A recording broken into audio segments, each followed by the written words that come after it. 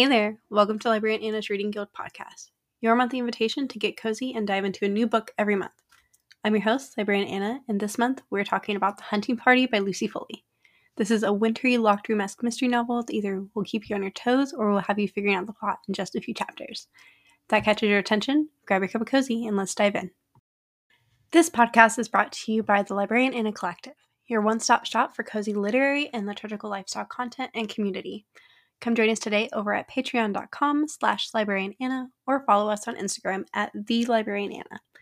Stay cozy and hope to see you soon. I'm not sure if you know this, but January in Phoenix, Arizona is an experience. I feel like my system is in shock every single time I get to experience it. It's chilly, with the highs being in the high 50s and low 60s most days, but the sun is out half the time, and everything is blooming and coming back to life, especially after the rain. After being in Flagstaff and Colorado for the last decade, it's a huge change. Growing up in North Carolina had some similar temps, but with the humidity, it made it so biting cold all the time and everything was just dead, so it was pretty depressing. But every once in a while, I do catch myself missing the snow of Flagstaff in Denver. But then I remember having to walk in it or shovel snow or deal with ice and sub-zero temperatures with the wind chill, and I decided that I'd rather experience the snow through the pages of a book. Which honestly is why The Hunting Party by Lucy Foley made it onto our list for this month. Taking place in an isolated hunting lodge in the Scottish Highlands just before New Year's, this book becomes a locked-room mystery as the weather cuts the 14 people at the lodge off from the outside world, and 2 days later, one of them is dead. Told between multiple timelines and perspectives helped keep me engaged throughout this novel, despite the fact that I was really not a fan of any of the characters. Honestly, this is a common issue I have with thrillers in general. They're very plot and ambiance based, which is great, but usually comes at the expense of character development. As a reader, I tend to be very character focused, and over the last few years of tracking my reading, I've noticed that the books that score lowest in character in my call pal rating usually end up scoring the lowest overall. Now, that being said, I did really enjoy the setting of this one, and listening to the audiobook for this was also a lot of fun since I was getting a little slumpy halfway through the month. The audiobook is a fully narrated cast, so each chapter has a completely different narrator, and it just made it a really fun reading experience. So overall, The Hunting Party earned a 4.6 call pal rating, which equates to a 3 stars on a typical rating system. This book is written for an adult audience and is rated R for mature audiences, as it does have some pretty explicit language and scenes, as well as a large amount of drinking and drug use. Other content to be aware of includes murder, because it's a thriller, as well as affair. So if those are not things you're interested in, then I don't recommend you pick up this book if you didn't already do so.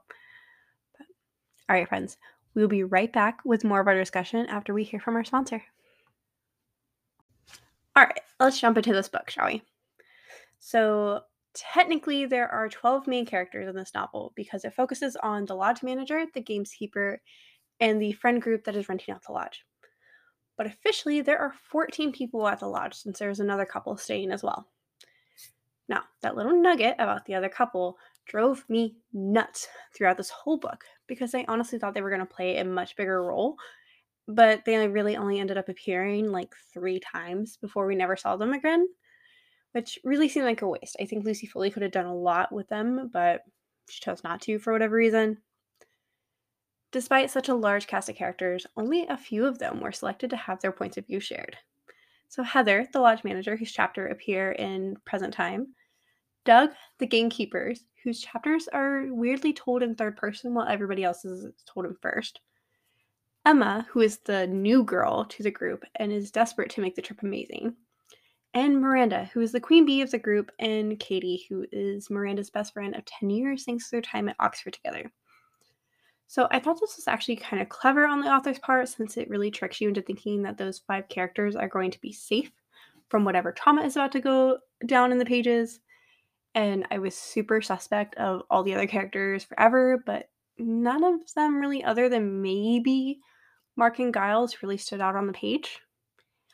And even then, half the time I kept thinking that they were the exact same person because they just didn't have any personality, didn't pop off the page. So this is my second Lucy Foley book. and I have discovered that she is not a character-driven writer. And that's fine. But honestly, by the first quarter of the book, I could not remember the friends' names, and the only characters I cared about in the slightest were Doug and Heather.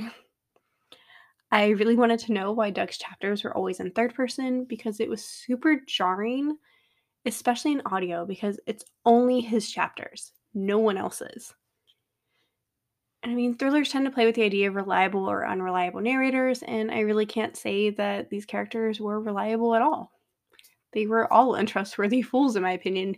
Even Heather, who, for the most part, I thought was at least semi-transparent as a character, but turns out there was even some stuff that she was not sharing with us. All right, friends, this is the part where I pause the recording and let you know that this podcast is dark and full of spoilers. So if you do not want to be spoiled for anything that comes up later in the hunting party, either because you haven't picked up the book yet or you haven't finished it yet and you want to, then I would suggest you stop the recording now and come back when you are done. In regards to the plot, I really think that Lucy Foley was attempting to go for kind of a Murder on the Orient Express vibe with this book. For the majority of this novel, we do know that someone died, but we have no clue who it is. I feel like it was pretty obvious from the very beginning that it's going to be Miranda. Don't ask me why, just a gut feeling.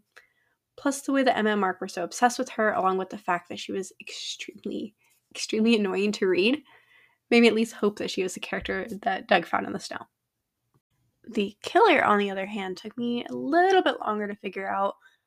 I'm sure that more experienced other readers would figure it out faster than I did because I really didn't understand who it was until Miranda did.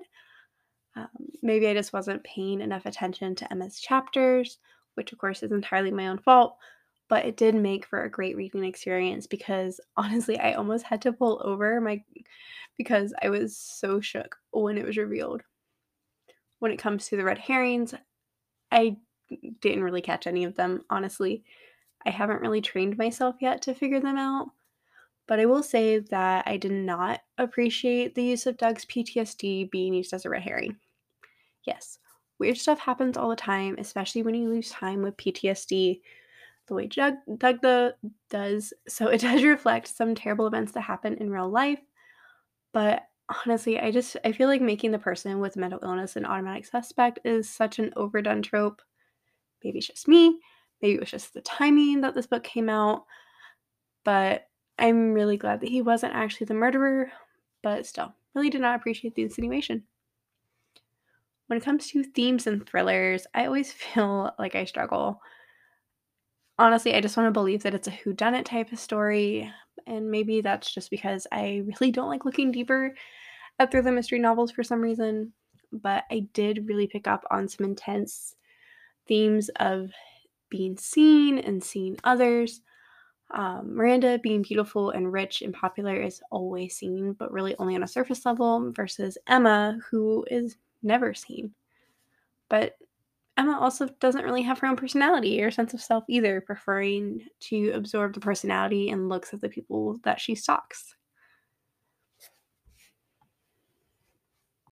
All right, my friends, this is a wrap for our first episode of the winter season of the Reading Guild podcast. I do hope you enjoyed our chat about the hunting party, and before we sign off, I'd love to leave you with some book recommendations of what to read next, aka our Adventurer's Flight segment. So if you love The Hunting Party by Lucy Foley, I'd suggest you check out The Last Mrs. Parrish by Liv Constantine. This was one of our summer season titles, and if you're all for wolves in sheep's clothing and terrible characters, tropes that featured heavily in The Hunting Party, definitely check this one out. I will say there are some pretty heavy content warnings with this book, so please do your research and read at your own risk. Another one is obviously The Murder on the Orient Express by Agatha Christie. The characters are a little bit more likable in this classic locked room thriller, but definitely has still the cozy vibes that The Hunting Party had and takes place in a remote setting of a stopped train. And then finally, I have Reckless Girls by Rachel Hawkins. This is on my June TBR and is another remote location thriller focused on a group of characters with a murderer in their midst. I don't know much about this one either. I haven't read it yet, but I'm really excited to pick it up this summer. So I hope you had fun with our pick this month, and I will see you next month with To Love and to Loathe by Martha Waters. Supposedly, this is going to be a cute Regency-style romance. It's technically a second novel in the Regency Vows series, but reviews all say that it works really well as a standalone. And there's a handful of reviews that are saying that readers might enjoy it more if they don't read the first book first. So I guess we will find out together over the month of February. And as a side note, if you're into bookish social media, I am creating a group over on the Fable app, which is supposed to be the place for social aspects of book clubs lately. And I would really like to try it together with you. As always, until next time, stay cozy.